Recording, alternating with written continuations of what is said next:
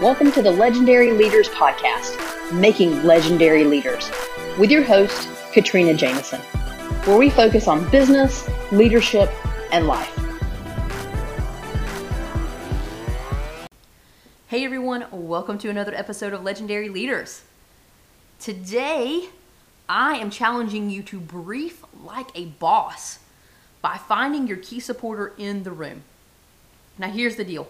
We are in our last weekend of November, as you know.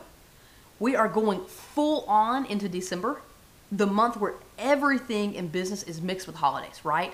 I mean, it doesn't matter whether you're doing it through video or you're in the office, the environment doesn't matter.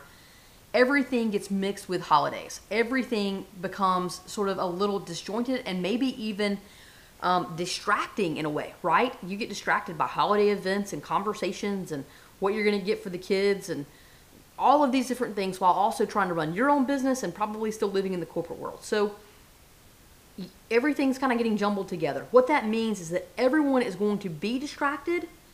And so having your message deliver and land in your 9-to-5 job is going to be critical. It's going to be critical to your success because you still need to be able to move your part of your business forward.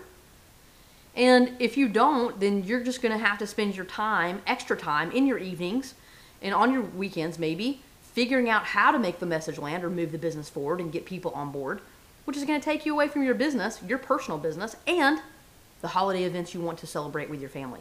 Okay, so here's the deal.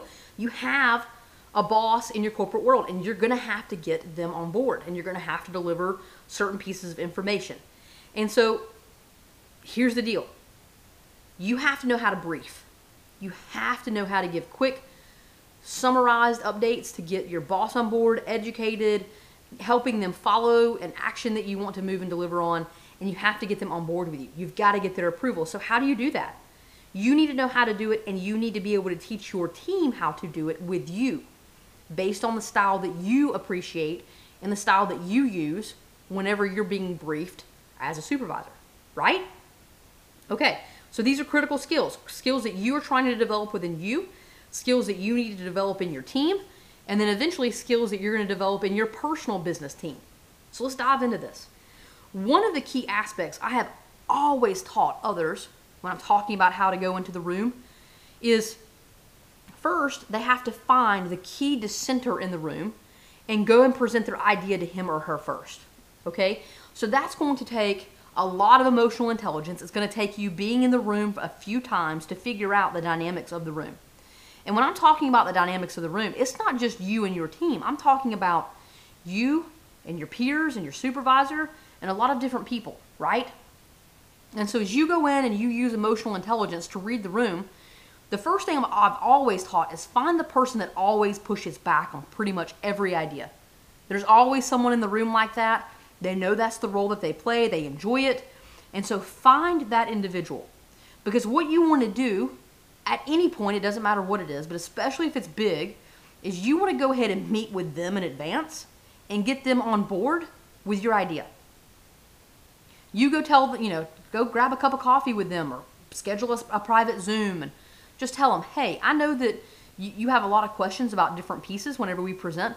I wanted to take a few minutes and pick your brain and share the idea that I have with you and get your thoughts on it so I can go ahead and make it a little bit stronger before I put it in front of the group. Can I go ahead and do that with you?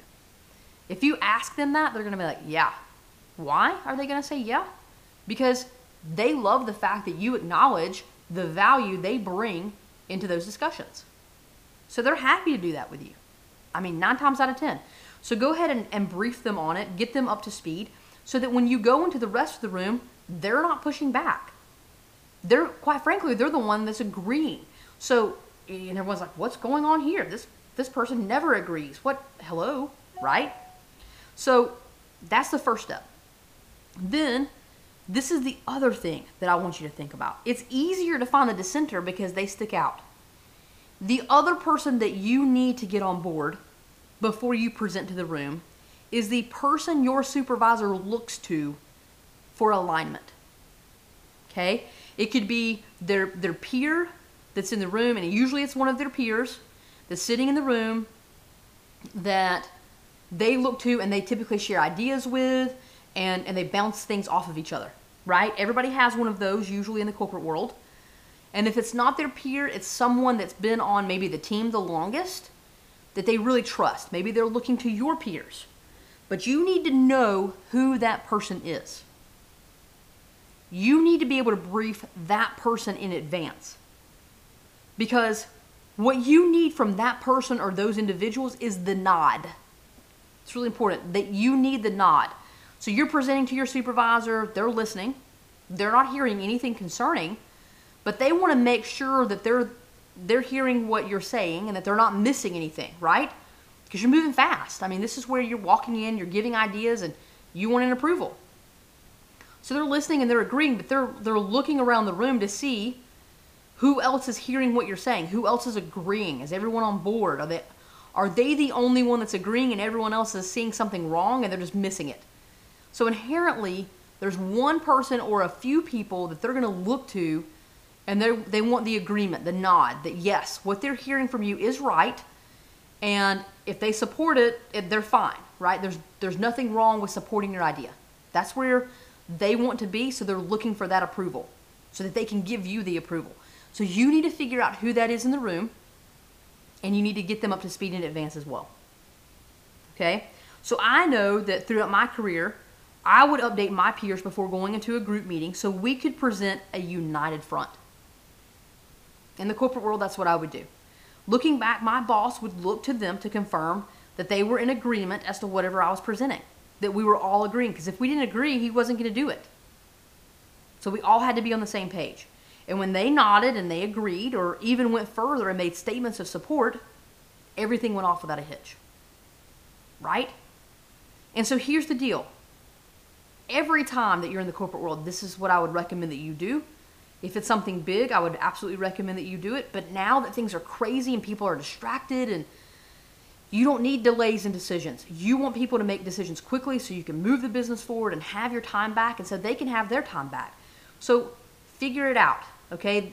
In the corporate world, it's a lot of politics. I get it. But it's also the fact that you want to make your boss feel like he or she can make the best decision. So set it up so they can. It's that simple. And then you want to train your team to do the same for you. Make sure they set it up so that you can make the best decision and that you don't have to delay it because they didn't come prepared, or there's too much disagreement, or they can't get a nod from everybody else because the information is just half-baked. Like, you want them to come to you in the same way that your supervisor wants you to come to them. Prepare your team for that. Lead by example. Let them see you doing the same thing. Make sure that they're coming prepared. Make sure you're going to be prepared. And if they're not, share this nugget of information with them, right? Your team specifically. Share this nugget of information with them. Go teach them and train them on this, and have them start practicing it now through the end of the year so it becomes a good habit. And it's going to help you as you strengthen that muscle, and it's going to help them because you're going to be able to make decisions faster, and the business is going to move faster. And everybody wants that. Business is about speed, right? So go ahead and get the speed by understanding how to brief like a boss. All right? That's your challenge for the day. If you're not doing it, put this into your routine in the corporate world. Train your team how to do it if they're not doing it this way. And as always, go and be legendary.